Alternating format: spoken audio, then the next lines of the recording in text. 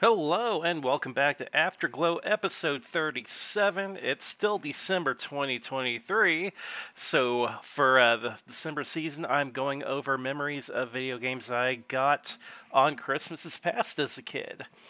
So, definitely a few games I want to cover. I'm definitely covering some heavy hitters. Last week was Super Mario Brothers 3, which I held off on doing for a little while. I love that game so much, and it felt like the right time to do it.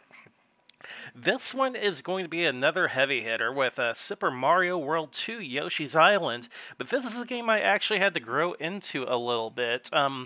I got it, and of course I was excited, because, brand new game, of course I'm going to be excited. But at the same time, I was hoping for Chrono Trigger. Did not get Chrono Trigger, because I was more or less told that they couldn't find it anywhere. So we got Mario World 2 Yoshi's Island, which was like the big blockbuster game at the time, other than I think maybe Donkey Kong Country 2, I think was coming out as well. But I did learn to enjoy this game really quick because it's another classic Mario game with some unique mechanics. So we're going to be talking about that game after the music cut.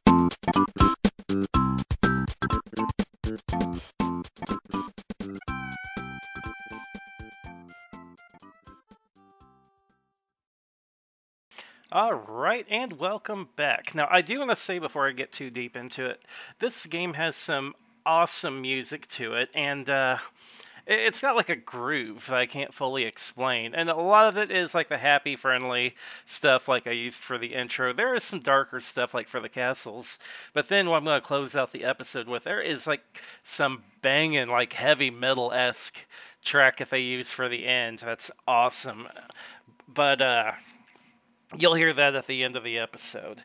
So, like I said in the intro, I got this game for Christmas. I'd asked for Chrono Trigger. I had gotten this one and one other one, which I might cover at a later date. I learned to like that one as well, but not nearly as much as this one. So this was the sequel to Super Mario World, which is like a huge game on the Super Nintendo, but it feels absolutely nothing like Super Mario World. Like honestly, other than the fact that both games are platformers and both games have Yoshi, they feel totally different. Like a great example is Yoshi's controls. He has a flutter jump, he has a ground pound, neither of which is in Mario World. You can shoot eggs, definitely not something you would have in Mario World. Um, that being said, it was really good. The controls were really fun. It didn't feel like a Mario game. And it's not, it's a Yoshi's game. But I'm guessing that they attached the Super Mario World 2 part to try to generate sales and whatnot, because you couldn't just call it Yoshi's Island and expect the sales that you would get if you had called it Mario World 2. That's what I'm assuming happened. That being said, though, it is an amazing game, and it's worthy of the moniker, even though it doesn't feel like Mario World 2 in any way, shape, or form. But a storyline game is Yoshi and Luigi are being brought by the stork to their parents, and they get kidnapped by a Magikoopa, a K-Mech. Mario falls to the ground. Luigi goes on to be captured. Mario falls on a Yoshi. I use the term a Yoshi because you play as multiple Yoshi dinosaurs in this game. Like all the colors of the rainbow is the best way I can put it. But it is a blast going through those levels and switching Yoshis, because at the end of every level, you jump through this bonus ring, and depending on where the bonus ring lands and what pickups you got in the level, you could play a bonus game. But you see Mario kind of jump off one Yoshi and onto the back of another one for the next level, which is a really cool touch. Speaking of really cool touches, everything in this game has like a hand-drawn look to it for the graphics, which is really impressive to see on the Super Nintendo. Everything, like I said, feels like amateurishly hand-drawn, but amateurish in a good way, if that makes sense in the way. It does look like a child drawing, a very artistically gifted child, but at the same time still a child drawing.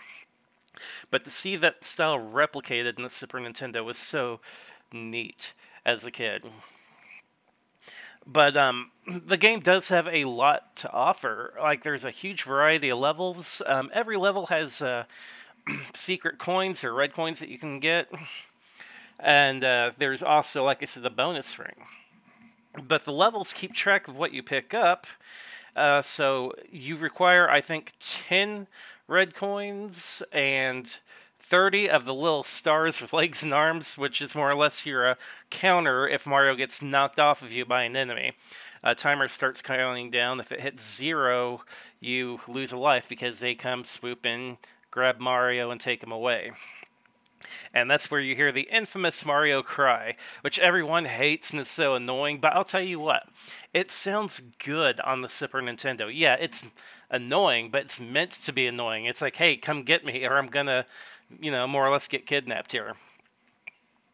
And like I said, the sound quality for that Mario cry is really well done. Super annoying, but again, it's supposed to be, right? So, like I said, I did run through this game. It took me a while to beat, and I never 100%ed it, because 100% requires you to find all the hidden collectibles in every level. If you do that, for each world, I think there's a bonus level. I want to say like 1 or 2 bonus levels per world if you 100% every level in a world. But It's fun, don't get me wrong, but the challenge would be off the scale if I were to try to 100% it. A lot of people can and have. More power to them. I couldn't do it. But as a kid, really enjoyed this game quite a lot. I enjoyed it enough to where whenever the Game Boy Advance came out, and this got a port on it, I grabbed it. I can't remember which one it was. There's like 4 Mario games that got ported to the Game Boy Advance, but Yoshi's Island was one of them. And again, got in that, had a blast. Really, really enjoyed it. Outside of that, most of where I played this was through emulation after a while. I did get another copy of it when I started collecting retro games, but it was just a convenience factor more than anything else to load up on an emulator. That being said, I enjoyed this game a lot as a kid, but I definitely grew into it. Because, like I said, I'd rented Chrono Trigger so much, I was really wanting Chrono Trigger. I got Yoshi's Island in another game instead, and again, that was fine. You know, they tried looking for it and they couldn't find Chrono Trigger, and that's okay. I totally get it. You know, I wanted, this role playing game, which wasn't really like role playing as a genre in my area wasn't real popular. Whereas everyone would play something like, Yoshi's Island, including me, because again, it's a Mario game. It's fun. But that will be it for my memories of Super Mario World 2 Yoshi's Island. If for some reason you've missed out on it, go back and play it. It's definitely not as big a name as the original Mario World, but it is a blast. It is such a well-made game. And it's really a shame if you haven't played it yet. Go try it. Like, there's so many unique mechanics in it that I didn't even touch upon. But I'm going to leave that for you to discover. Until next time, thank you for listening to Afterglow. I hope you enjoy the headbanging outro, and I'll see you on the next episode.